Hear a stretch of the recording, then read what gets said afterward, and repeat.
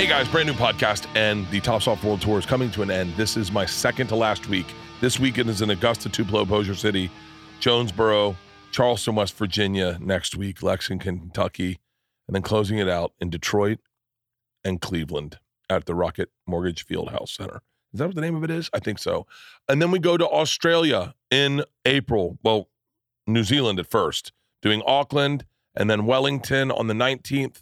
Melbourne, Australia on the 21st, Torrensville, Perth, Brisbane, Sydney, and then Fully Loaded. Fully Loaded starts June 14th in Forest Hills, New York, Baltimore, Maryland the next day, Moosic, PA, Guilford, New Hampshire, Traverse City, Michigan, Fort Wayne, Indiana, St. Louis, Missouri, Lincoln, Nebraska, Huntsville, Alabama, New Orleans, Memphis, Oklahoma City, Las Vegas, Salt Lake City, Boise, Idaho, and closing it out at the Gorge, July 15th.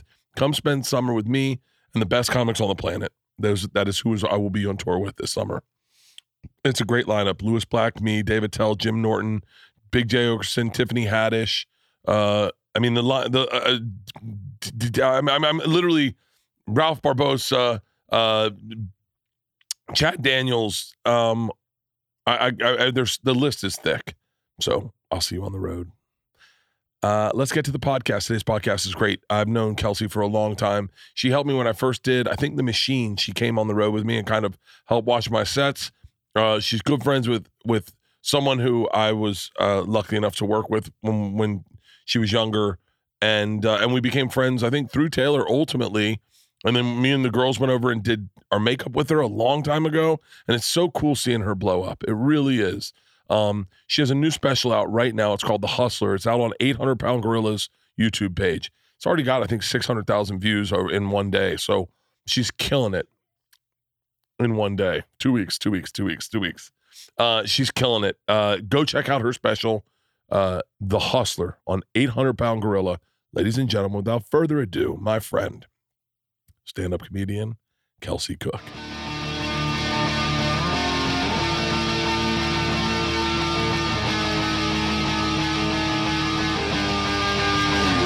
This is Overcast.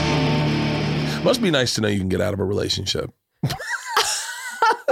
Oh my God.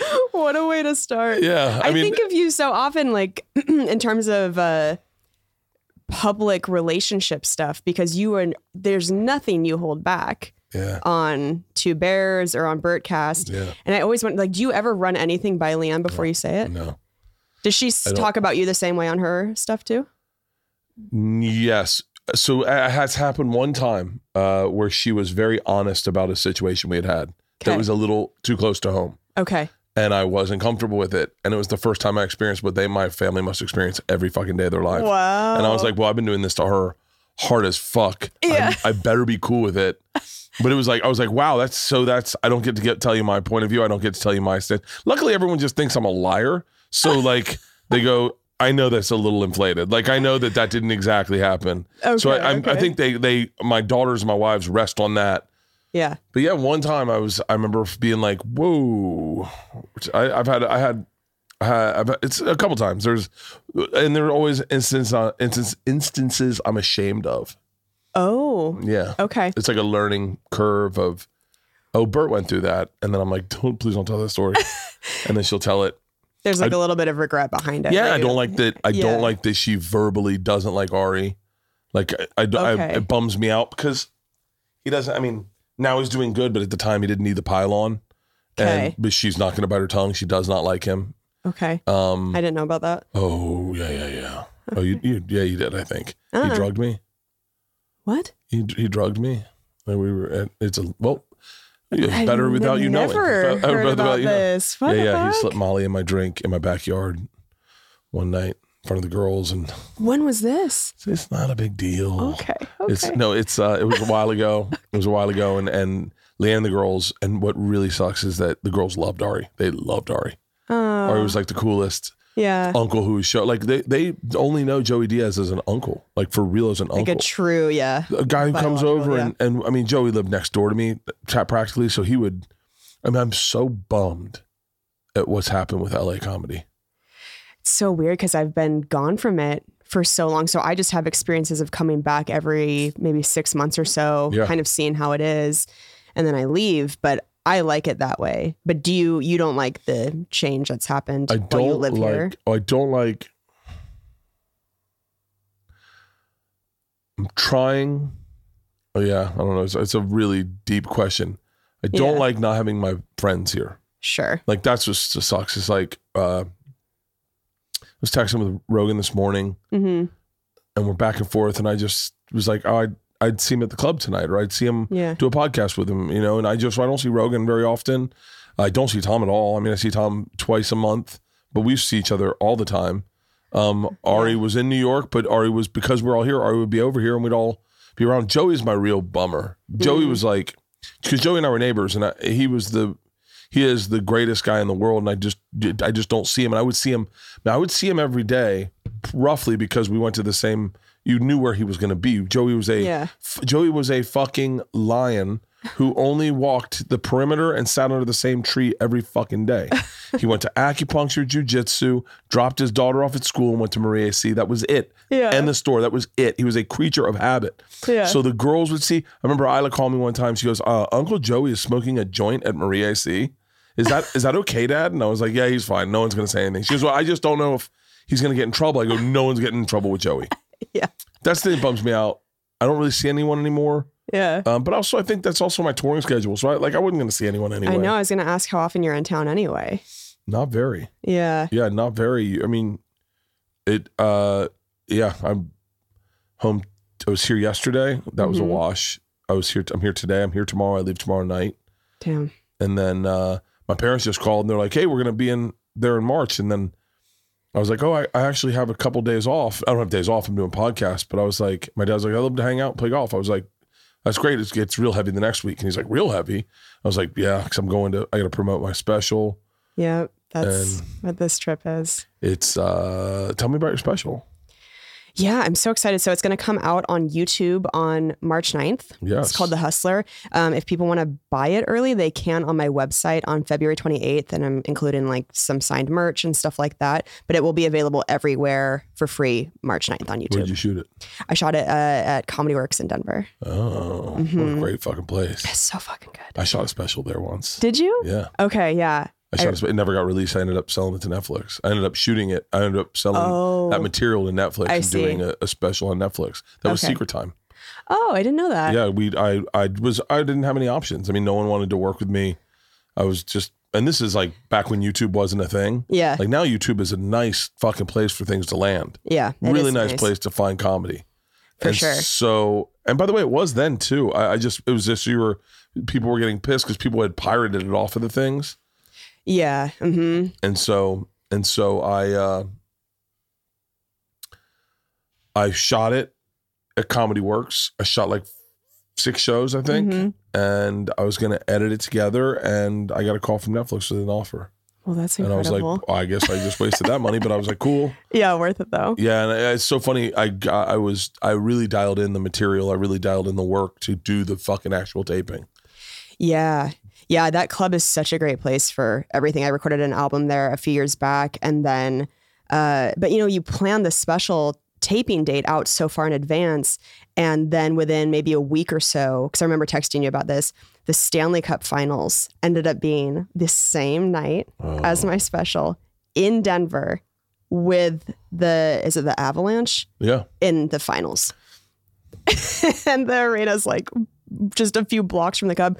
So I started to get comments on my posts leading up to the special, people being like, I've got 2 tickets to her taping for sale. Just all these posts of people selling their tickets. And you're just like, oh my God, blood draining from my face. Like, fuck, is there going to be anybody there? Here's the interesting thing about comedy though, is that, and we know this, I think anyone listening would go, oh my God, did that ruin your special? No, because the beauty of comedy is that the majority of our lives doing comedy was always to fucking a half-packed room. Right. A fucking 3/4 packed room. Like, so like sometimes that's when we excel because we go, the pressure's off. Well, we're comfortable. Yeah. So it did end up getting packed out, especially that first show, which I so appreciated you tweeting about it. Thank you. Yeah. And then what had happened the second show, so a guy passed out at the end of the first show. This older guy, I think it was just like maybe too hot, or I don't know what was going on with him. It was probably too hot. Yeah, maybe an edible. Keep going. Yeah. He passed out. So paramedics had to come. Do you know, this is like the third time I've heard this happen at tapings. It's the amount of things that went wrong leading up to the taping and that night. I would have never thought that so many things could go wrong for such a big thing, a thing that you feel like, okay, we're going to get this plan and it will be under control. So the guy passes out, paramedics come. That meant that the second show started late. And because it started late, the timing had happened that the Stanley Cup Finals had let out and Denver was just full of people in a blackout going like, what else can we do tonight? And people would walk right by the club. So we had all of these hammered people show up for this second special taping, not knowing it was a special taping. Shut the fuck up. So like 5 minutes into my set, there were two women, I mean, third row, dead center, like right there, that just start talking to me. There's been a million announcements leading up to me getting on stage. Like, this is a special taping. There's no talking, all this stuff. They're just talking to me. They're shouting at each other. Insane. So I stopped everything. I was like, hey, if this was a different show, we'd talk, we'd do something else. But I just have to tell you right now, like, it's a taping. You have to focus or you got to go. Yeah. And I'm looking at, she just has like doll eyes, just dead, glossy, nothing's coming in. And I keep going. And then within probably another 30 seconds, she talks again. So I'm like, all right, she's got to go. And then it took, I'm trying to be realistic, but it was probably a solid 5 minutes that it took them to leave because they were so drunk that they were like dropping all their shit. They just baby deered, stumbled out. It took forever. By the time they got toward the back, I was like, oh my God, like glacial pace, you two. And they turned around and flipped me off. I just was like, what the fuck is happening? Do we have this all this on footage? Yeah. Does it make the special? It doesn't make the special. But you got the outtakes. But I should probably post hold it as a on. Yeah. So my special, the best parts of my special, obviously I'm very proud of the material. I think I did a really good job on that special. I know for a fact it's the only special I've had all shows do well. Okay. All shows did well. Yeah. But the best parts, like in the middle, I had to take a piss. I just went off to the side of the stage and took a piss on the side of the stage. Oh my God. And then I fucked up a line and it was hilarious. I did these outtakes of jokes that wouldn't make the special just to make it fun because I'd already gotten it on the first and second show. Yes. And so all those outtakes I'm using for my promo for the special because because they're fun and that's the fun, like I'm thinking about the way I do stand up and the way I've been branded and the way I've not accommodated people. Mm-hmm. Thankfully I'm in love with the art form of stand up and I'm not just the elephant man up there. Right. But I do think there's an elephant man-esque to me where people do want to see me. Like when I was in Ireland, it was fucking chaos. I mean, I can't even imagine. I went up and I killed a beer just thinking, I was like, fuck it. We'll just go up and kill a beer. And they start with the ole, ole, ole, ole. Oh my God. Ole. So I did that. And then I tell a joke and the place goes, boom. And then I was like, oh, I'm going to do what I can do best, which is fuck around in a big, I'm at this point, I'm like, I've already done my hour. I already know the material. If I want to do material, I can go to it. Right. I can also try to figure out material and have a great live experience. Yeah. And I did that and it changed everything for me. And I was like, I've been so strict about material to promote, to do and I have no special lined up. I don't know if I'm at 4 fucking 5 specials. I don't know I don't even know what I want to talk about. The girls are in college. I feel like I have these 2 characters that I've fucking permanently dwarfed to not grow up. Yeah. And so I'm like, I got to figure out who I am. I got to figure out what I want to talk about and where I'm at. And I need my daughters to age. Like I need to talk about these 2 adults. Yeah. So I said, I'm going to just fuck around. And then when I went to the Boston Garden, I go, I'm going to do the same thing I did there. I'm going to fucking have fun and I'm going to kill a beer. And if I want to kill another beer, I'll kill another beer. Yeah. And we just did 4 shows at the Mullet Arena in Tempe. And I just was like, I'm going to fucking eventize this night. I've got more material than I'll ever fucking need in life. I can tell them stuff they've never heard, and I can use old stuff as a fucking conduit to get to new stuff as a ligament. Yeah. And it's so funny you say that because I'm just, and now I'm in this place. I'm like what we did so great when we were young was not, and that's why we fell in love with it, was fuck around and just try to figure it out. Yes. Yeah. And then you get to a place where you're like, this is my hour. I got it. I'm working on a new one. Why not just be like this why not show people the night of their lives, you know? Yeah. I feel like you've always been good about that too, in terms of just giving the crowd what is the best show you can give them. I feel, yeah, thank you. Thank you very much. My one New Year's resolution has been to care less what people think about me, and in particular, what other comics think of me. Oh, yeah, you can tell that to go fuck itself in the head. And not that. Hang on. Okay. But this is the name of my podcast. Hang on, let me tell you a story about me. Yeah. Finish what you're going to say. I'm horrible at this. It's the reason that Something's Burning so much better than this show is that because I'm cooking, I don't listen. But because I'm cooking, I don't talk. I'm not listening. I just don't talk. Yeah. So you can hear what the other people say and they finish their sentences as opposed to me going, hold on. No. Caring what comics think, caring what other comics think about you. Go. Yes. So I think. And name names. No, I'm kidding. It's not necessarily that I've ever been like, oh, I think specific comics think a certain way about me in a negative way. It's just that we're all posting so much content all the time. I think we're subconsciously judging the things we're seeing. And I feel also this pressure now that I'm touring and I'm going back to certain cities, sometimes within like 9 months of being there last, and the special coming out being like, okay, do I need to have a completely different 60 minutes of material by the time I get to this next city? And comparing myself to what other comics are doing in terms of how fast they're turning over material. And I've had experiences lately where if it is a joke that I've done, maybe I've saved a few from the past time I was there, I'll get in my head as I'm doing it like, oh, fuck, maybe somebody in the audience saw this last year. And those people are in the merch line going, oh, I'm so glad you did the eating ass joke, because as soon as you started into it, I elbowed my friends. I was like, this is the fucking joke I wanted her to tell where you were here. Yeah. So it's like sometimes if it's a joke that hits really hard and you are bringing back a few, people are excited that you brought it back. Yeah. Because they might have only heard it once. We're not putting our stuff out like musicians where people are like maybe listening to it like a song on repeat. Yeah. Sometimes they don't even remember how the joke went. Listen, I don't know the right way to approach this subject without sounding shitty about people I like. Yeah. Like Bill and Louie created this. Yeah. We didn't create this. Yeah. They created it, and then we were forced to live up to a standard of two dudes who are prolific writers. Right. And so I had a conversation with Chris Porter one time. We were at the Omaha Funny Bone. We were smoking weed in his bathroom, blowing it into the vent. And he said, I can't believe you tell the machine. That's what I remember, is that you would tell the machine, and I was like, I fucking love that you do that. Well, let me tell you, I can tell you the number of people to go to what, not caring what comics think about you. Yeah.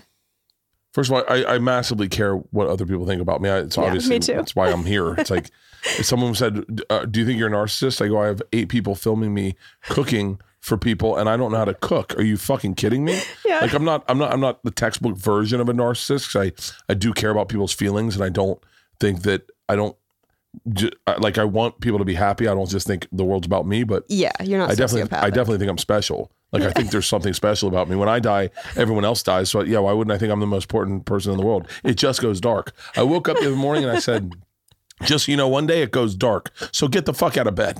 One day it goes dark and everyone dies, including you. So scary. Get no shit. It's so scary. Fucking scary. Yeah. But I do care what comics think about me. I remember telling someone, I remember hearing Shane Gillis and Mark Norman on a Rogan podcast, and they were like, people shit on Bert for taking his shirt off, and I was like, I remember going, ooh, oh, like, yeah. I was like, and I remember having people ask me not to take my shirt off at the store, and coming up to me and going, like, legit comics, like, hey man, I'm gonna go up after you. Don't take your shirt off. And I was like, at first I was like, oh, they don't want me to be a hack, and then I was like, oh, they're just scared to follow me. They just don't want to follow me. And I've had comics ask me not to tell certain bits. Can you not tell that bit? Because it's just, I have a bit that's similar and And I'm like, oh, because if I do it, then you can't do what you do. That's not the way this should work. The machine story is a perfect example.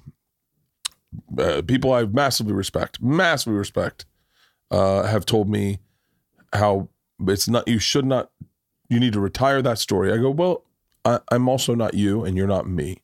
Yeah. You weren't a 44-year-old man wondering at Christmas, I wonder how I'm going to pay for the bills this year. And then you have a story go viral and you go, wow, I get to pay for bills this year. And on that first show, I remember saying, oh, I've retired that story. And the guy goes, the fuck you have. It's the only reason we're here. And I went, well, if that story gets them in the room and they're letting me tell an hour of new material in front of that and I'm getting laughs, then if my tax is that I tell the machine, I better A, learn to love paying that tax. Yeah. And then B, be so fucking appreciative that I have a tax to pay on a big fucking, I mean, it's just, and so it's, and I talked to Chris Porter about this. I said, dude, not like we just did the Boston Garden the other day. And I, just so cool. And I told him, I said, just murder. Mm-hmm. There's 17,000 people or 15,000 people in here. Just fucking murder. Just murder. Yeah. At best, let's be real. At best, maybe 10,000 people knows who he is, right? Mm-hmm. I'm just trying to be fair. Of course. I mean, he's a pretty fucking amazing comedian. Mm-hmm. He's a prolific writer, in my opinion. I think he's one of the best storytellers out there and one of the best voices in comedy. I'm really a fan of Chris Porter's. Mm-hmm. So let's just hypothetically say 75% of the audience knows who he is. Well, that means there's still fucking 5,000 people who don't. So murder for those 5,000. And let's just say 50% of that room are diehard Chris Porter fans, right? Yeah. Diehard. And they know every bit back and forth. Well, then there's 50% that don't. So like, that's the way I look at that. And I go, and I've always looked at it like this. So the last time I did Boston, I did like 2 shows at the Wang, I think. Mm-hmm. I think that's, I don't know how much that is, but it's not as big as where I am. So every time I go to places, it's twice as big as I've been before. So that means there's new people that haven't heard the machine story. I mean, maybe I'll retire it after the movie. Maybe who knows? Who knows? All I know is that as a fan of comedy, I want to see the best show possible because I'm bringing my wife, and my wife's not a fan of comedy, but I am. And I want to make sure that she knows that the shit I like is good.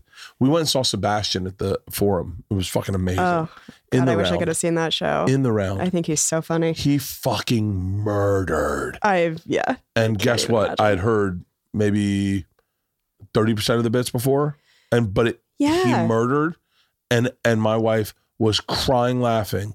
She had never seen any Sebastian. I brought 12 people. He gave me 12 tickets. They had not seen any of his bits, and all he did was destroy. And so I think the onus is on us to destroy. If you're not Bill Burr, Louis C.K., then I mean, if you want to be them, then go for it. Go for the brass ring. But you can also make a really nice living, and put on really good shows and make people forget about their problems by doing it your own way too. Yeah, I remember when we did Portland together forever ago, and I just talked about that. I just talked about that last week. I just talked about that last week with Chris Porter.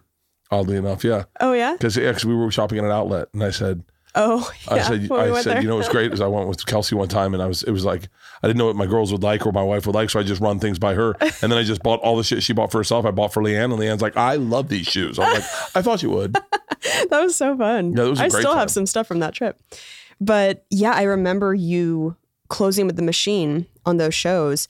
And that sound is almost embedded in my head of how loud the crowd screamed when you would do that opening line. Mm-hmm. And I think over time that had kind of gotten away from me, and I did start to get more concerned about I talk to Taylor all the time about, okay. She's a fantastic writer. Yes. She always has new stuff. Always writing.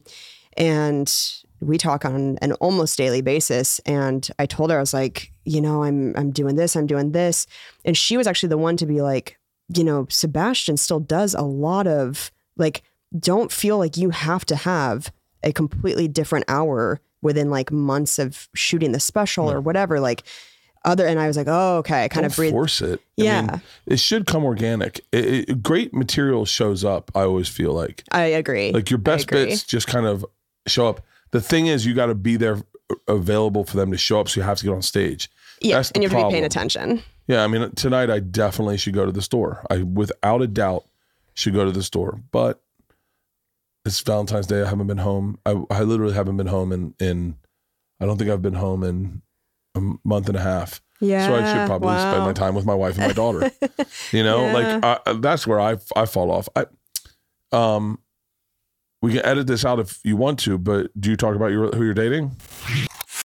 Now that spring is finally here, the days are longer. The flowers are blooming, and I can spend out time outside in my yard. What makes this season even better is Sunday Lawn Care. Sunday is everything you need to get the lawn you've dreamed of. This spring, go to getsunday.com/Bert and enter your address to get a customized plan created just for your lawn. No trips to the store or hauling heavy bags since they ship straight to your home. You just need a hose to apply Sunday. You can fertilize your whole lawn in less time than it takes to watch an episode of your favorite TV show. And they only use ingredients you can feel good about. No harsh chemicals, no long waiting periods, no trying to keep your kids and pets off the lawn. Simply apply, let it dry, and you're back enjoying your yard. Sunday is easy and affordable. Some lawn care services cost more than $1,500 a year, but Sunday's full season plan starts at $109, and Sunday is offering our listeners 20% off. Full season plans start at just $109, and you can get 20% off when you go to getsunday.com/Bert at checkout. That's 20% off your custom plan at getsunday.com/Bert.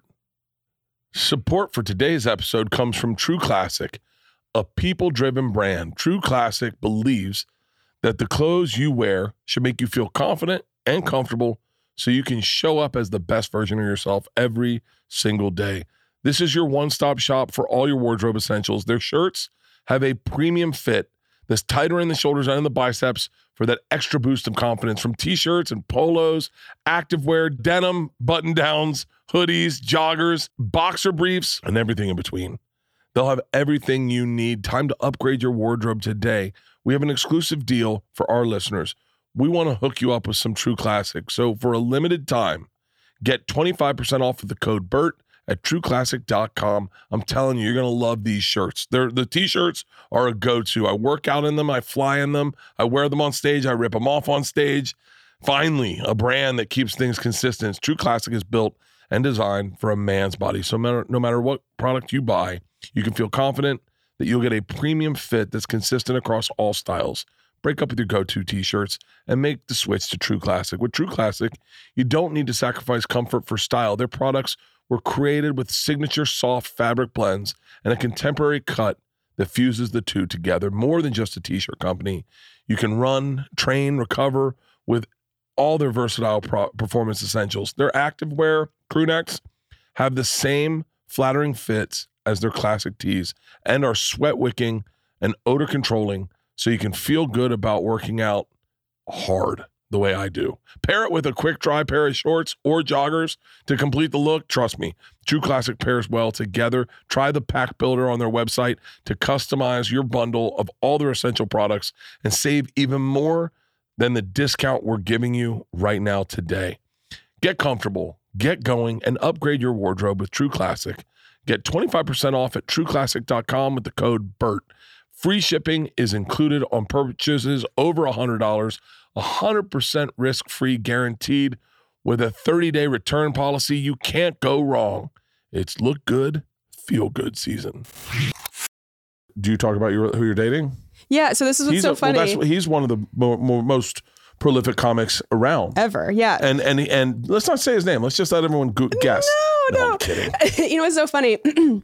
So you had talked about us on Two Bears. You sent me that text and I don't remember talking about you guys. Oh, that's so funny. Do you think you were drunk? I might have been. Maybe? Okay. I might have been. I know Tom and I feel a certain way about Chad Daniels. Yeah. And we both...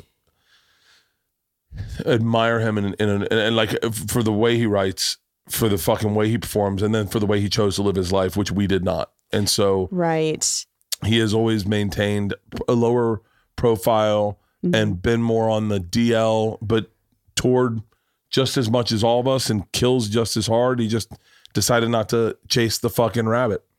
And yeah, he murders just unbelievably hard. He is. It's crazy. If you to do watch. not know who we're talking about right now, this guy is a fucking monster. I just sent offers to him for Fully Loaded. Okay. Trying to get him to do Fully Loaded.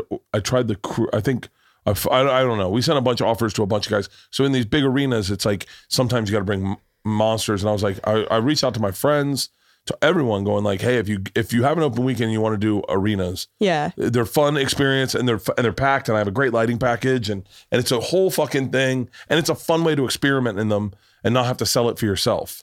Sure. And my fans are comedy fans, but he reached out. He was like, I really appreciate the offer and the fact that you were thinking of me. And he's just a fucking solid dude. He's the best. I feel so lucky. But yeah, it made me laugh on Two Bears because you brought it up so like secretively. You were like, I don't know. I mean, I don't know if I can talk about it. And I've been posting pictures about us publicly for like months. So it was I bet I said it and thought that they edited it out. Oh, no, it was all in there. Oh, for real? But it made me laugh that you made it sound like it was a secret, but it wasn't at all. I didn't talk to you privately about it, so I must have seen it on Instagram. Yeah. Yeah. Oh, it was when he did. No, I know how I found out. Okay. He was doing his special in Madison. Oh, yeah. And I was there like the week before. Right. Okay. I was there the week before it's the first comedy club I've done in fucking like 5 years, 6 years. Comedy on State. And I was hanging out with the ladies, and they said, you know who he's dating, right? And I said, no. And they said, Kelsey Cook. And I went, shut the fuck up.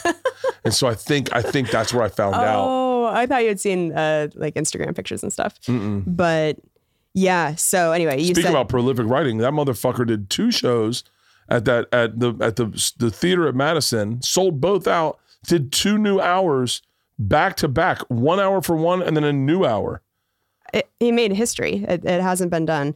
It was so wild to watch that in person. Just the capabilities of his brain to be able to memorize that much material and nail it. It was, and both shows were equally as strong, like both hours. And there wasn't like, oh, this is kind of the leftover stuff I'll throw in this hour. Like both were such incredible hours. So I'm really excited for those to come out. Like all my hours have been the leftover stuff. Yeah. Like every hour I'm like, well, I didn't have this one in. Yeah. So that was really impressive. How did you guys meet? So we knew each other through comedy. I had heard his name for forever, just like in the club circuit. Yeah. And then I was taking a Lyft to the airport, and the Lyft driver was playing his album. So I had heard his name before, but I hadn't actually seen his comedy or heard his comedy. And I was dying laughing, and we ended up listening to like most of his album in the car. And I was like bonding with this Lyft driver. You know, usually I feel like you don't like talk that much to Lyft drivers. And I had tweeted, I was like, oh my God, Chad Daniels stuff is so funny. And a great tweet for him to wake up to.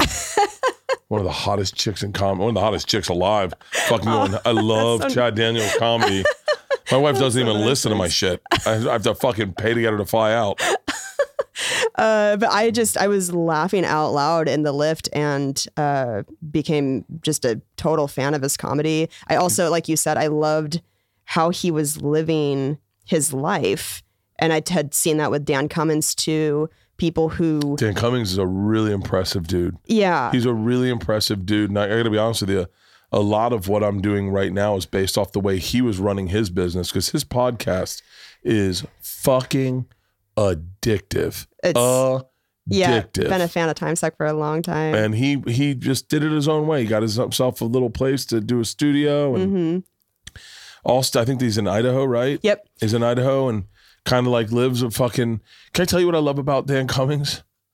I apologize, Dan. I apologize ahead of time if this isn't cool. This is what I love about Dan Cummins. He was married and he was a road guy, and everyone was like, yeah, and then married and had a kid, and road guy, and then they're like got divorced, and everyone was like, ugh, fucking road life. These guys are dogs. He never said a fucking word. Yeah. She cheated on him. He never said a fucking word. He just went, yeah, man, didn't work out. Wow. What a fucking, that's like a real person. That's a fucking thoughtful, write the fucking article about that guy. Like, how about the LA Times, right? Just write one article about a guy like Dan Cummings who got burned. By the way, if Lan cheats on me, not only do I murder her, okay? I murder my daughters too. I murder our animals. And then I'm going to come out trying to look the victim. I will. I'll be like, can you believe what she did to me? I had to kill everyone because of her. How dare she? God. She knew I loved her. Let's circle back to the earlier clip where he's like, I'm not a narcissist, but like not like my clinically. Whole goddamn family. I have to fly up to my daughter's college and then get a pass to come to her dorm to surprise her to murder her. Fucking. Oh my God. It'd be so great if next time you try to visit her, you're like on the list there. You can't get into campus. But he's a good guy. He's a good guy. That's what I love about Dan Cummings. And by the way, his podcast is amazing. His stand-up is fucking insane. He's just, those guys, that group of guys, and there's a lot of them, man, I like, that's what I'm, that's why I would like the Hollywood to shine a light on. Right. Because those guys, I'll be very candid. I'm not as good a comic as all the dudes we're mentioning right now. These guys are so good. These are guys I'd be afraid to follow in a club. I'm being serious. They're murderers. They're murderers. Pete Lee, fucking murderer. Dude, there's so many people don't know of that I couldn't follow them. But for whatever reason, they're not maybe doing a theater tour, or maybe they're not selling as much. I mean, I think all those guys actually are all selling as many tickets as they want. But like these could be movie stars. These could be fucking sitcom stars. There's so much that they could do. Now, a lot of them chose the life they wanted, like your boyfriend chose the life Chad did not. Chad actually walked away from Hollywood and moved into the woods of Minnesota to raise children. Because you only get one shot at that. I was like, my kids will raise themselves. I'll be in a tour bus for the next 12 years. Everyone can suck it. Daddy's got dreams. Fucking Jesus. Pop-Tarts are easy enough to make. Yeah, guys, your mom's there. What the fuck? Do you need both parents? You know, a lot of kids only have one parent. Your privilege is showing. But yeah, those guys are all fucking monsters. Yeah. And I had really looked up to all of them and that lifestyle because I knew that the years I lived in LA, I was like, it's hard for me to see myself living here for the rest of my life. It really never felt like home to me, but I knew I needed to be here for a period of time to grow my career. And then I actually moved back to Spokane at the end of 2020 when things were so shut down here. And then I ended up staying there for the last 2 years because my mom got sick, and I randomly ended up getting my agent while I lived in Spokane.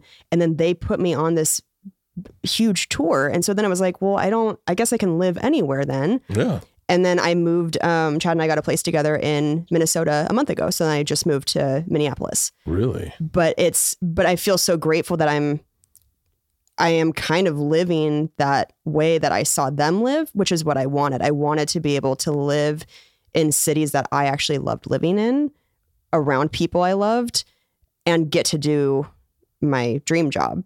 And so I tour like every week now, and you're on the road all the time.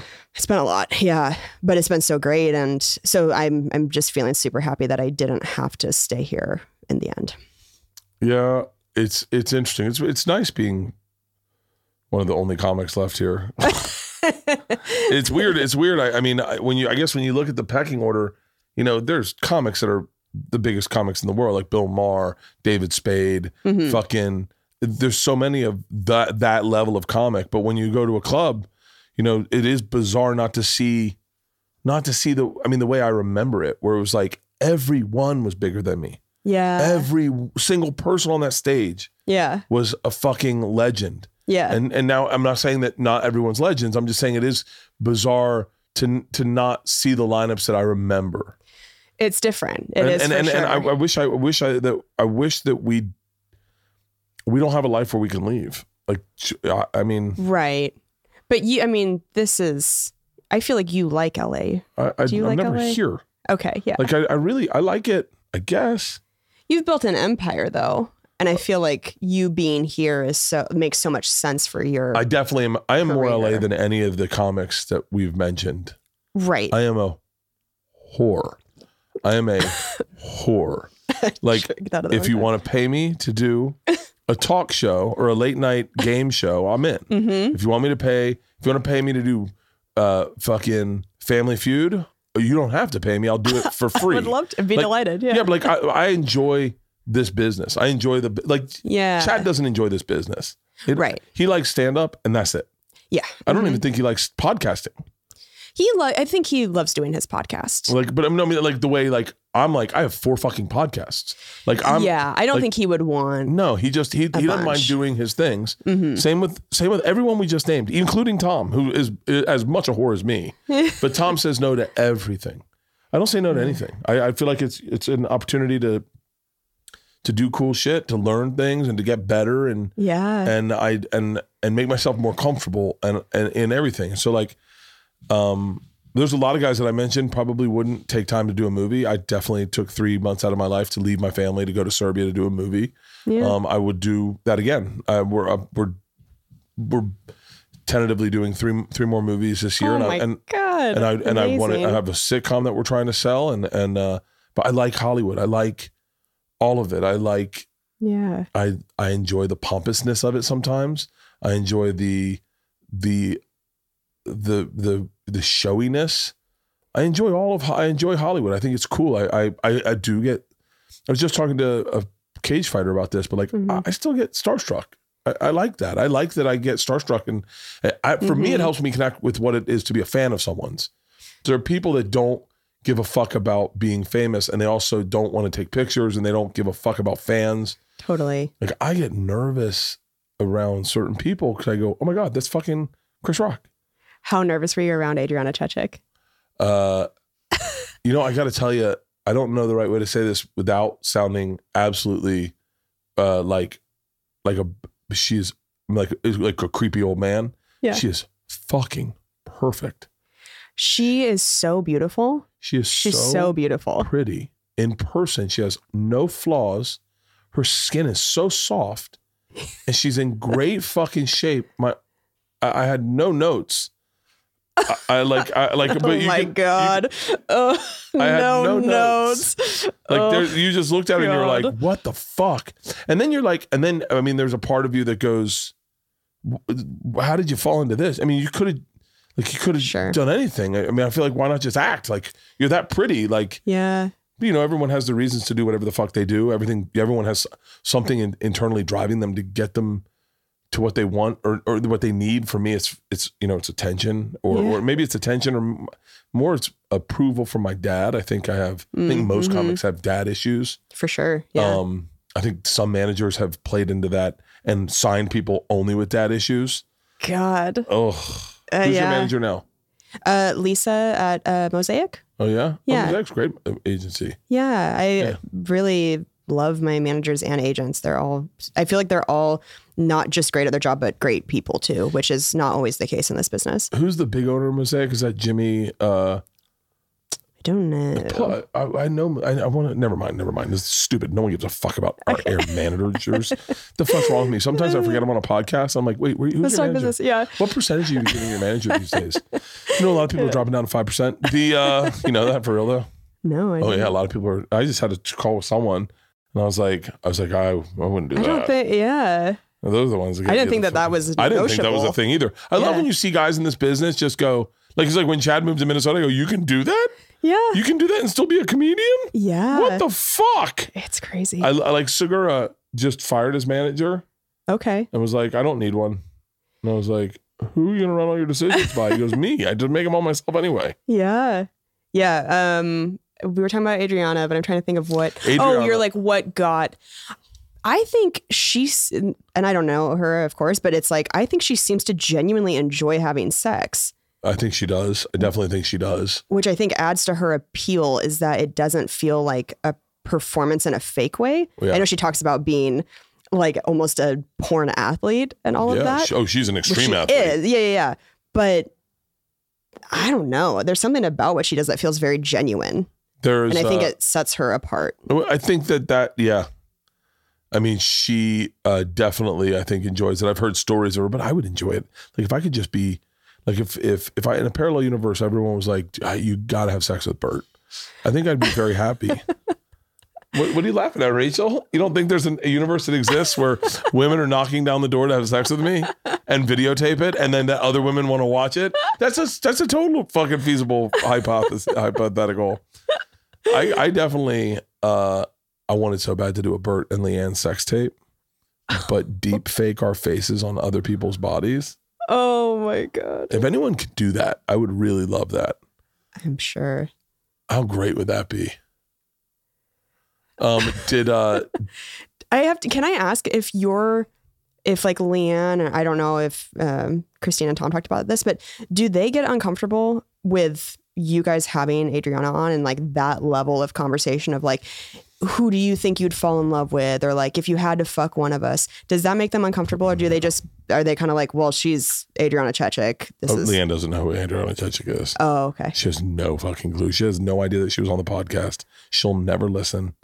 It's interesting. Yeah. And if she heard it, she'd be like, oh, whatever. We did ask her, actually, Adriana said that Tom and I could fuck her together. And so we ran it by our She said that? She said we could run a train on her. Yeah. Oh my God, what a wild life. And Tom and I were like, we're definitely going to ask. Because if there's a loophole where they're like, yeah, do it, but you guys can't high five, then we'll be like, okay, we'll do that. And so we had 3 scenarios. The first one was, can we have sex with her? And they were immediately both of them like, no. And we're like, can we have sex with her with strap-ons and not be us?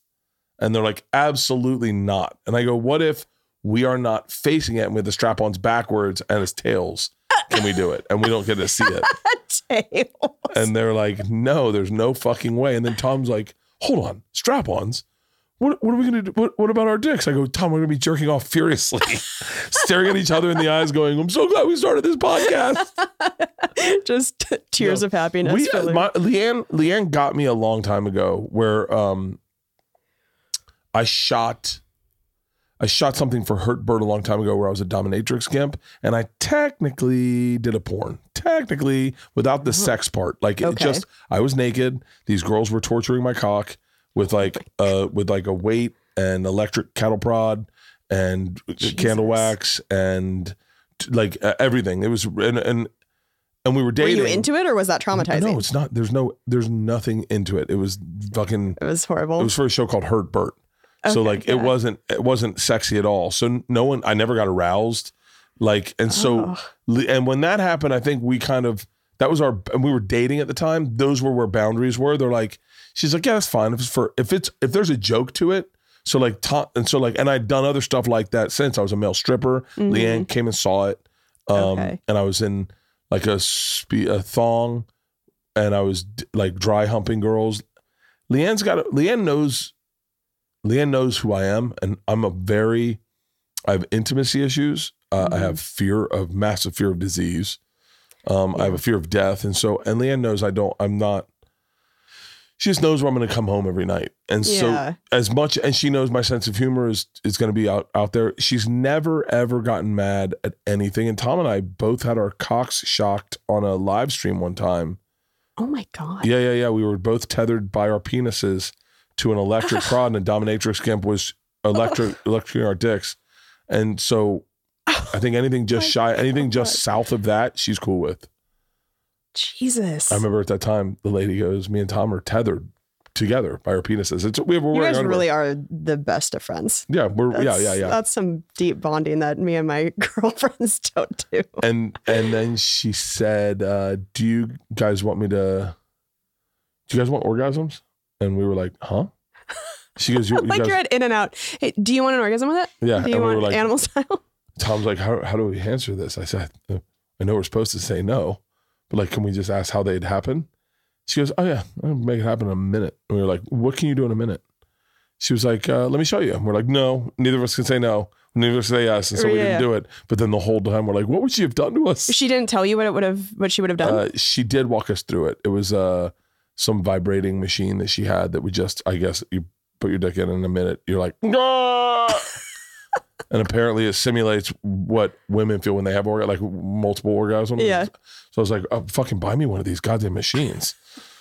No, we, how would you feel if Chad was like, oh, I'm doing a thing. Like what? Like if he did it, if he had been a guest bear and Adriana Chechik would have been there, would that upset you? I am just so territorial of him. It's Really? funny where I feel like we're both very territorial of each other. I don't know if it's something I've been talking about it on stage. I feel like some switch flipped in my 30s. I don't know if it's this feeling of like, this is it for me. And it's just like you are, I don't know. No, that happened with Leanne. Yeah. Leanne and I, when we first started dating, I think she was 30. And she dumped me because I wouldn't commit. Okay. Like I was like, I don't want to put labels on things. And then one night I got drunk, got into an argument with one of her, or 3 or 4 of her friends. And she was like, well, if you're not going to commit and that's who you are, I don't think I'm not going to stand by you and I don't want to date you. And I fucking realized I'd fucked up immediately. Wow.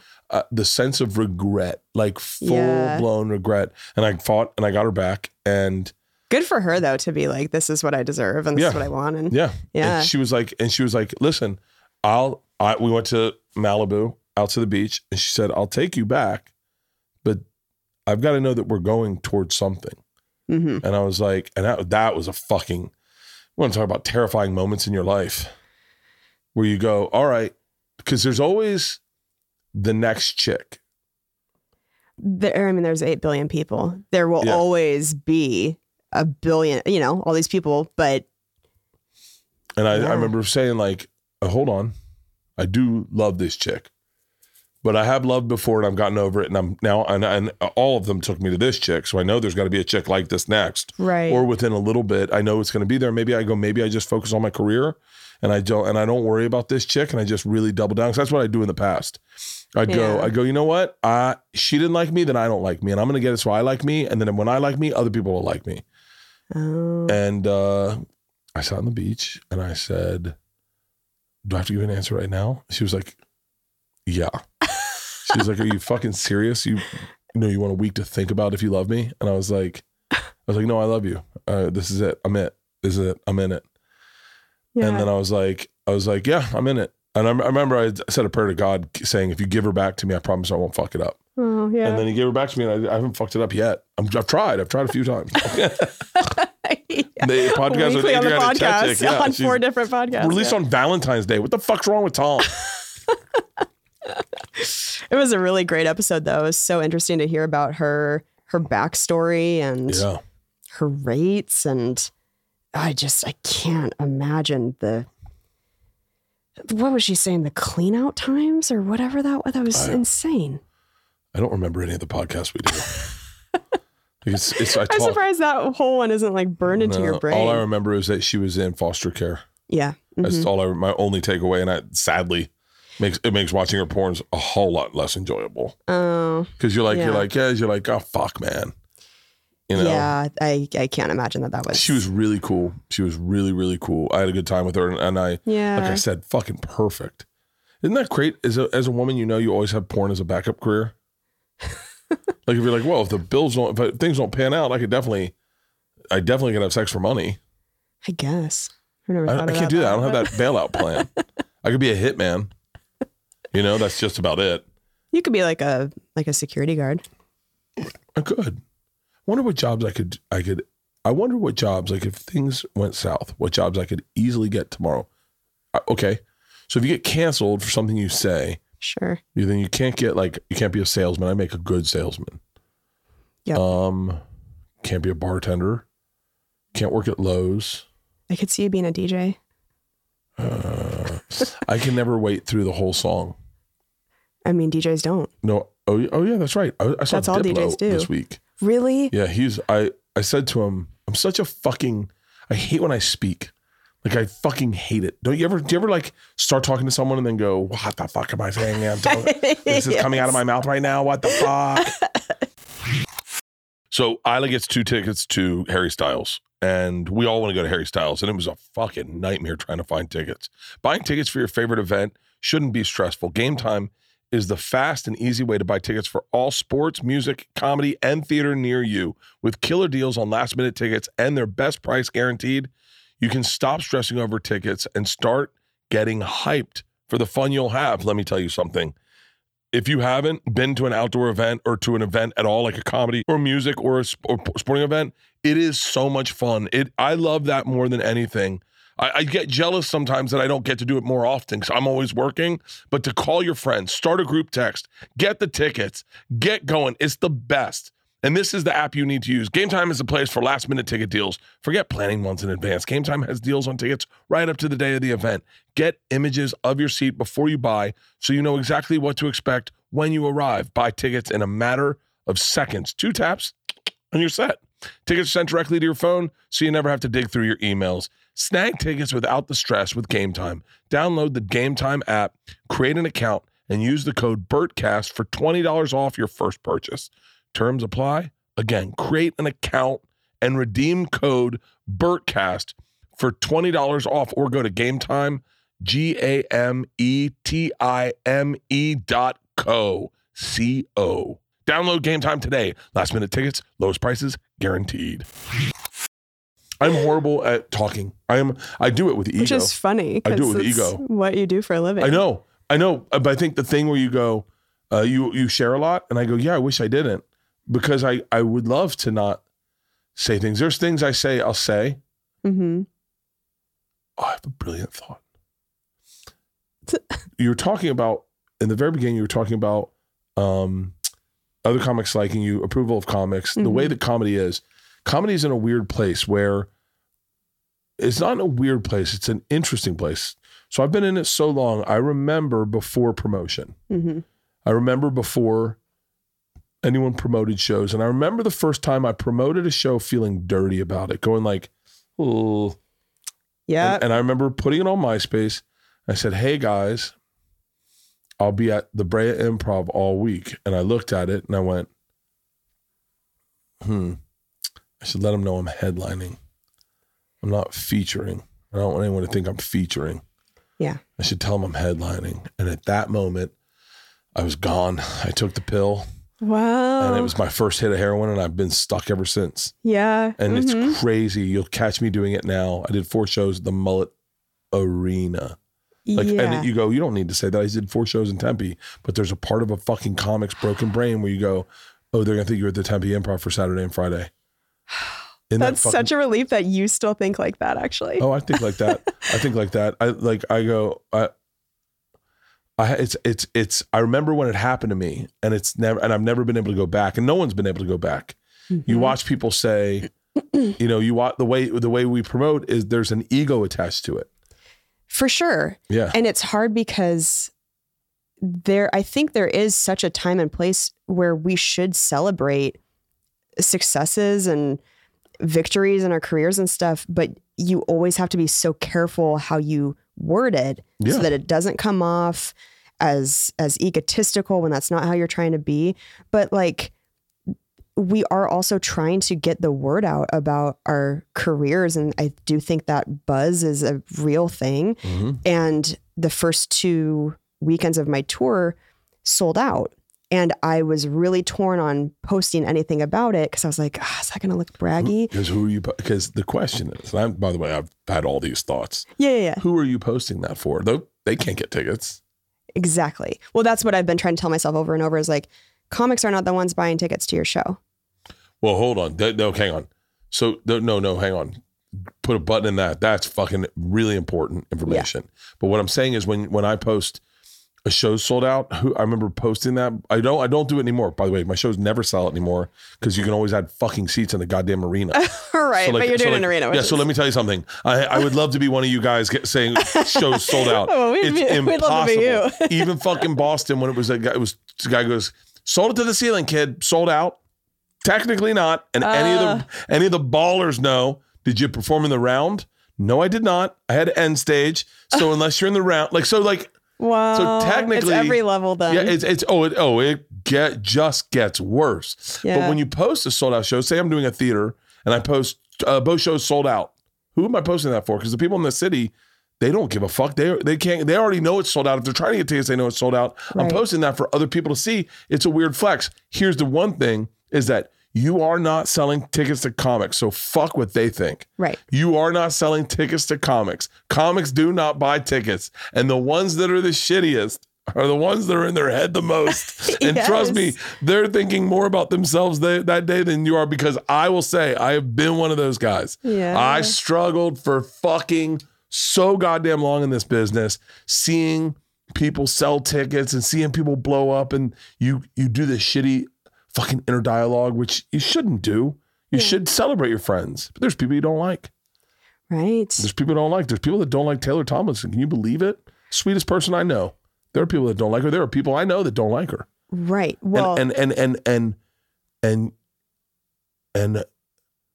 it's fascinating to sit and listen to someone dig at someone you love and them not know you love them. Oh. Because then you go, okay, so just so we're clear, this is the same shark attack that happens to me. Only I'm getting to be inside the boat, watch it happen. Yes, of course. Because nobody's immune to it. No. And you know, it's funny, and Taylor and I don't think she and I together, we haven't yet like talked about it publicly, but she and I went through a whole thing where I struggled for a really long time with her success. For real? Yeah. Like because we started Self-Helpless and became friends about 6 years ago. And it was like right before she took off. And of all of the people in LA to move here and become close with and befriend, I just so happened to befriend this person who was like a mega star of a generation. And we all compare ourselves to the people who are like immediately around us, I think, especially women. Female comics, you get clumped into this even smaller category. Well, there's not a female comic selling. There are only, I can think, 4 more comics selling more tickets than Taylor right now. So male or female, 4 or 5 maybe. Right. So like, just so we're clear, there's no female comic even near where Taylor is, but there's also no male comic near where Taylor is. But when you talk about that subset, that is, and by the way, Taylor's someone that opened for me. So like, if anyone would have envy, it would definitely be the guy that brought her out as a feature act and then watched her surpass him in ticket sales. I mean, her ticket sales are fucking obnoxious. I mean, she moves small villages into a and I just was on the phone with her for a very long time. Privately, I won't say what we talked about, but we talked the other day for about 45 minutes about this business and about that. And it's funny, I was with some people, I was with some comics, and we were bullshitting, and I said something. I said, yeah. They go, who are you talking to? I said, Taylor Tomlinson. And they're like, oh, fucking love her. I said, yeah, you know, she did like roughly 20,000 tickets in Boston. And they're like, what? And immediately went from love her to like, what? And I go, yeah, she sold 4 wangs. And I don't know if it's 20, whatever it is. It was a lot. I don't know what the wang is. But I go, yeah, she's fucking, I mean, like, she could be an arena act tomorrow if she chose to. And across the country and sell out arenas clean in the round. Yeah. And they were like, what the fuck? How much did wang? 35. So I think she's maybe sold more, because I know she might have done 6 at the wang, but she sold a ridiculous amount at the wang. And so she's fucking, no one's impervious to it. Everyone roots for you until you get to the top. There's got to be a mountaintop quote about that. But I understand what you're saying, because I had a moment where I had to decide if I was going to be jealous of Tom or if I was going to root for him. Right. Oh, right. And also doing Self-Helpless, 3 women together. Anytime there's a group, people, it's like boy band shit. People love to rank. There were Reddit threads ranking our hotness. Ooh, all this gross shit that makes fun. God. Oh, I'm kidding. All this gross shit that makes it really easy for you to feel competitive with one another. And my career at the time wasn't going poorly. I was like opening for Jim Norton on tour. I did the Tonight Show, and this is not happening, I think, within maybe like a year of Self-Helpless starting. So it's not like... And for the record, on anyone else's career trajectory, a lot of this is happening for you very young too. Right. Well, thank you. But that's what's so funny is like, in the grand scheme of things, I've been so fortunate to have the success I've had so far, but my vision was so zoomed in to just me and Taylor. Well, you're trying to judge your shadow next to a mountain. We were talking all the time. I mean, we were right there, constantly working together, constantly talking about everything. And she was having like massive, massive success. Not only was it happening, I think, pretty quickly, like all at once, but she was so young, still is so young. Wait, how old is she? How old are you? I'm 33. How old is Taylor? She's 29, I think. Oh, so yeah, I know what you're saying. At 27, 23 is really young. Yeah. And yeah, at 30, 29 is like, it's like the age difference now is like you're getting closer, but when you're that young, it is pretty. Yeah. Look, here's the thing you got to do. I got turned on to a phrase called giving them their flowers by a guy named Taylor, oddly enough. Oh, funny. And you gotta, if you do, and I'm not talking about you, but I'm saying like my experience with Tom, if I was to do anything just shy of giving him his flowers and truly appreciating what he's capable of, what he's doing, what he's done and where he's going, then I'm a hater. And I had this decision. We were doing Oddball. Me, Joey, Tom, Gabe, Sebastian, Jim Jeffries, Dane Cook. It was a big fucking lineup. It was going to be fun. I didn't have the greatest job. I think I was going up early, but I had a job and I had 9 weeks of it. And at the last minute, they just pulled me off of it. And they were like, yeah, we're trying to save money. And Tom called me and he said, I've told the story before, but Tom called me and he said, dude, what the fuck happened with Oddball? I go, yeah, I know. He goes, that fucking really sucks. I'm sorry. And I was like, it does, but I could buy it. And he goes, no, that's a lot of money to lose out on. I go, not really. I mean, it's technically 18 grand.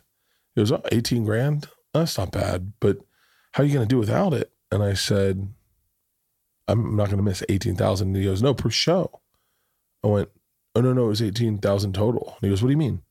I said, they were paying me $2,000 a show. He was like, what? And I was like, yeah. And I go, how much were you making? And he goes, I don't think I can tell you. Oh. I was like, how much are you making? And he goes, I don't want to tell you because I don't want it to fuck up our friendship. Oh, and I said, give me a second. I remember I did this. I put my phone on the desk and I put my hands on my thing and I went, because I got to be honest with myself in this moment. Am I a person who can hear about good things happening to another person that I also wanted? Yeah. And celebrate for that person and not have it be a reflection of me. Yeah. And so I said, I can hear this. And in my head, my number was $10,000. And he goes, $20,000. And I went, per show? And he went, yeah, I'm buying a house. Oh. And I was like, oh, fuck. And I was like, motherfucker. And then I thought, number one, I want Tom to have a house, right? I do. Number two, this is a direct reflection of where I am in the business. This is an actual mirror held up to my face of this is where you stand. But I go, it's good to know that. It's good to know where I stand. Valuable information. Yeah, this is really valuable information. This is what the industry thinks of me. This is where they believe I am. Okay. Now we know where to start from. Yes. Yeah. And, I was having stuff happen at that time that I think was making it that much harder, where people in LA would text me to get Taylor's number to book them on shows that I wanted to do. That's hard. Welcome to the Joe Rogan circle. Jesus Christ. You think that's bad? Oh, wow. You should see what happens. Well, you have no fucking idea how bad it gets with Joe Rogan. But like shows at the store that I was like, oh man, I would really love to do that show sometime. And then the booker would text me and I would see their name and I'd be like, ooh, maybe I'm going to do it. And the text would be, hey, can I have Taylor's number to put you on? So those are like hard things emotionally to navigate in a friendship. And we ended up having such an honest conversation with each other about 3 years ago. And she opened up about some stuff that she had been struggling with me. And we had both been having these. Blue eyes? They're like blue-green.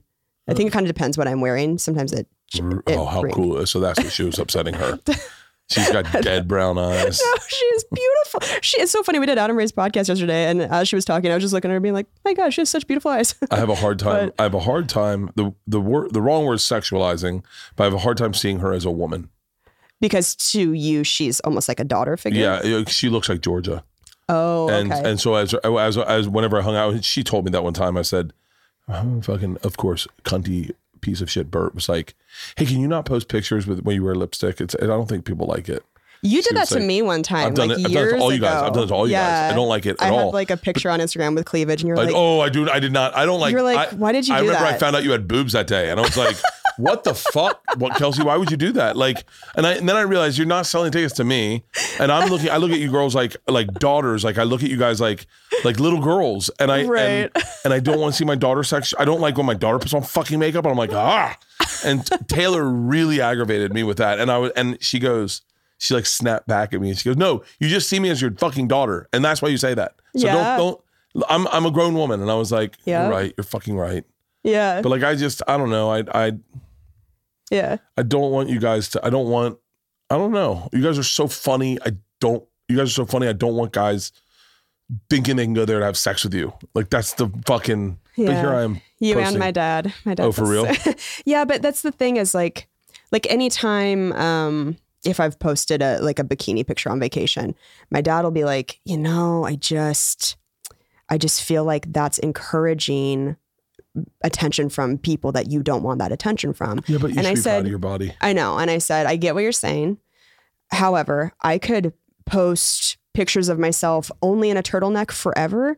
And dudes, if they're creepy dudes, they're going to be creepy dudes. That's not going to... Creepy dudes are creepy dudes. Yeah, that's not going to change it. But anyway, so Taylor and I had that conversation and it completely changed our friendship. And we both feel so grateful that we were able to have that talk and now have our friendship be where it is. Because so many, I think especially female friendships can get catty and just kind of dissolve. There are going to be ebbs and flows to a friendship and to like professional careers. I mean, when Tom and I had that conversation, I was like, I just want to get to where he is. That's it. And now I've surpassed him by leaps and bounds. And so Tom, looks up to me a lot. And he's, always like, Bert, tell me what to do next. Oh my God, so funny. The only person that's ever in that house that's ever asked me advice is his fucking wife. And I've told her every time, do not listen to your fucking husband. Your husband operates on a different fucking universe. He does not give a fuck about anyone. He does not need approval. He is broken. Do not fucking listen to your husband. Do the Omaha Funny Bone. Take their fucking offer. Do press. Tom would be like, fuck Omaha. I'm doing a rock venue. I'm not doing press. I'll sell it on my website. He did. He always did. And then he had to tell me, like, I remember him saying to me around that, probably a little after that, thank God I got through this because I had the most valuable asset in this business, which is someone who had been there that cared about me. I just did, I'm doing just arenas on this tour and I upgraded my lighting package. Have you seen it? Taylor was talking to me about your screens and stuff. Hey, Paulston, do me a favor. Pull up this. So this is what I've done. And I'm telling you, that's why I was trying to tell Taylor to come out and do a show with me so she could see what it is. It's not going to be there. It's going to be on my regular page. Yeah. So, I upgraded it. I paid more money, but I felt like if I was going to do an arena, I wanted to really put on a show. I wanted people to feel like they were at an event and that it wasn't just a stage, a spotlight, and a mic. Yeah. Like I wanted to make sure that it was upgraded to the next level. And so, then this is the beauty of having, who the fuck do you follow, Halston? That's my dad and his wife. Oh, for real? That's your dad? Walter White. Wow. This is the lighting That's package. So you can scroll through it, but scroll through it. I think there's a real cool picture I'll show you. This is Jesus. Here, let me see if there's a fucking savage. Go back, scroll, go to that one. Yeah, the lighting is so cool. Is there a video? Go to the video. Find the video. It's on, but the lighting, look at that. It just looks next level, but I paid extra for it. It's a concert. People are getting I want you to feel like you got your money's worth. I don't want you to feel like you just watched. So also I'm bringing murderers with me. On this show was Mark Norman and Shane Gillis. So Jesus, And Big J. Ogerson. Take a look at this. Oh my gosh. This is the fucking lighting. And that's how I come out. Wow. I have lighting cues on a lot of things so that you feel like it's an event. Yeah. And Tom and I got into a fucking long phone call about like, tell me about your lighting package. And Tom does arenas, but Tom he did arenas every now and then. Okay. When you do straight arenas, you can just go, I'm going to purchase all this stuff and I'm going to take it with me on all these. It's cost effective. Right. And so we had, that's oddly enough what I was talking to Taylor about. Okay. Was about making these shows intimate, making them fun. Yeah. You're not, if you want to be the front wolf and you got to figure everything out on yourself, like there are people that like that, then be that guy. It's pretty cool to be where me and you are, where we have someone who's done it before and we can talk to them about and pick their brain. Yes. It's I would call it the proverbial catbird seat. It's between Taylor and Chad. I feel like I learn so much all the time about just, especially like the business end of this. And just having to realize a few years back that whole other people's successes are not your failures. But I think because there is a little bit of that scarcity mindset, like I said, in particular with female comics, that it's like, it feels like there can only be like one successful female comic at a time. And it's just not true. But they kind of I feel like this business makes it feel that way. Oh, really? So that's how I think I had started to panic when she and I were much younger and I saw her really taking off. I felt like now I can't, but it's just not, it's not true. It's not true. Yeah. It's definitely not true. Yeah. I mean, Tom and I look identical. I mean, I'm probably more attractive in a traditional way. He's more attractive if you like mixed nationalities. Sure. But I feel like, trust me, I guess I was too dumb to look at that. But he's younger than me. He just looks older than me. He's younger than me. He does look older than me. But he is younger than me. And I never once thought there is enough room. But I'm also, and by the way, and if you're going to argue, like, this is at a time when they started cutting back white spots for white guys. True. And I know anyone of color or a female is like, oh, did they, Bert? Right. Did they cut back all the spots? Yeah. Because it seems like you and Tom both have spots at the table. Right. Yeah. But you know what I mean? Is like, there was a time that was. There's a lot of dudes, a lot of white dudes that I'd hear say that. Mm-hmm. I love Sarah Silverman, what she said. What did she say? Just be great then. Oh, yeah. Be great. Mm-hmm. I was asked to be great. I was great. How come you're not going to be great? Yeah. Oh, because you were getting by on being mediocre. Okay. Well, now you got to be great. That's what it feels like. Yeah. That fucking being undeniable shit. I was just going to say that would be undeniable. Rogan told me that one night in the back store at the store, and he was like, can I give you some advice? I said, yeah. And he goes, be undeniable. And I was like, great, Joe. Thanks again for fucking sage advice that I don't know what the fuck it means. I go, how do I do that? What am I supposed to fucking get that tatted on my chest? What am I doing different? Yeah. How do I access the undeniable fucking part of this game? And I was like, great. And I wrote it in my book going, we'll figure it out. And then one night I went up on stage and I murdered. And I could have murdered any way I wanted that night because I was so fucking competent on stage. Yeah. And a dude who I really thought was a fucking great comic and a guy that murdered at the store didn't follow me. He left. Because he didn't want to. He left and was like, I can't do this spot. I'll be back. And then I ran into him and he was like, dude, when did you get fucking funny? I was like, oh, not the compliment. The way I wanted to hear that compliment. Yeah, that's not a compliment. Yeah, yesterday? He did it yesterday? Jesus. Yeah. Taylor came through Minneapolis a few weeks ago and did, what's the theater? She sold out, like, it was like 10,000 tickets. It was crazy, but did a beautiful theater. I had just moved there a couple weeks before that. And so I did opening spots while she was in town, and it was so fun. And it's so cool to see her doing her thing at that level and also get to have it be this like almost in-person vision board of like, oh yeah, like this is what it feels like to do a theater. This is the stuff I'm like working toward. Like this is where I want to, like the next thing I want to get to. And it was just a blast. It was really awesome to see. So tell me about the special. It comes out on YouTube March 9th. Yes. Mm-hmm. And then whose pods are you doing to promote it? Tom Papa's. Just did Tom Papa's. Just did Honeydew with Ryan Sickler. Oh, is he alive still? Heard he had a fucking touch and go run of it. Through horrible medical shit. I gotta have him on the podcast. Will you someone hit up Sickler? Yeah, it's pretty insane. Did Adam Ray's podcast, did Dumb People Town this morning with Sklar Brothers and Daniel Van Kirk. It's great. And then I head to New York in like a week and a half to do the Tonight Show and do more podcasts out there. So just trying to... Are you doing Are You Garbage? Yep. Mm-hmm. So fucking best. I fucking love that show. They just texted me. They're like, hey, brother, any chance you can hook us up with Ron White? So I texted Ron. I go, Ron, these guys are fucking the tits. They're so great. And Ron's like, hit it up, brother. So they'll be doing, spoiler alert, they're going to have Ron White on soon. Oh, amazing. I love their show. I had so much fun the first time. And are you doing Ari's podcast? I didn't reach out to him. Yeah. He might drug you. Yeah, I'm like fucking after this story. No, Ari's is a good podcast to do while you're out there. Okay. Ari's, do you know the Legion of Skanks guys? I do. I was talking to Lewis?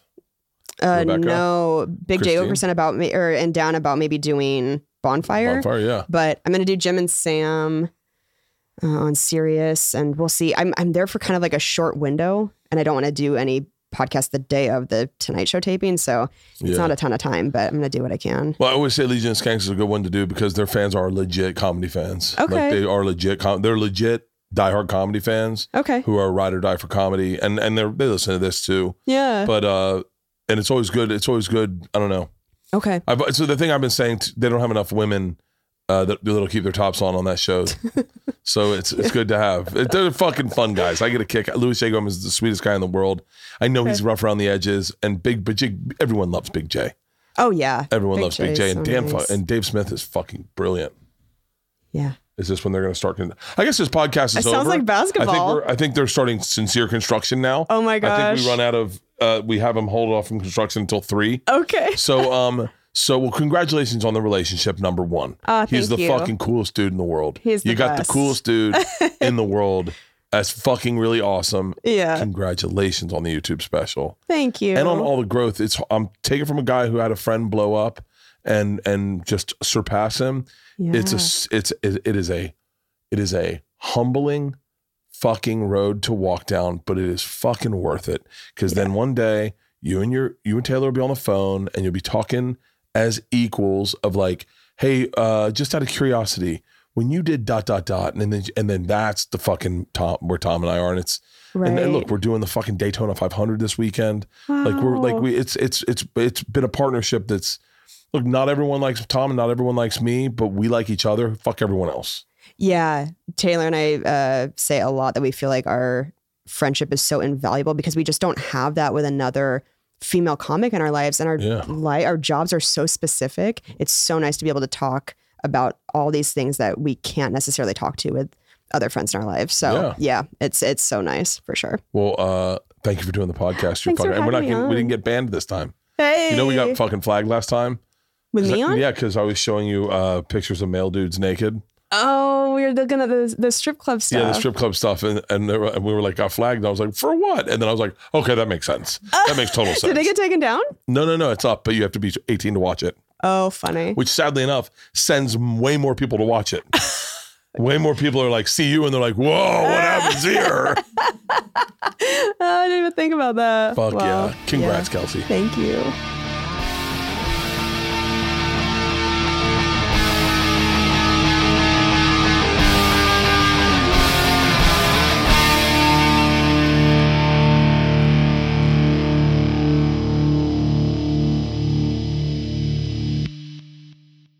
This episode was brought to you by The Machine.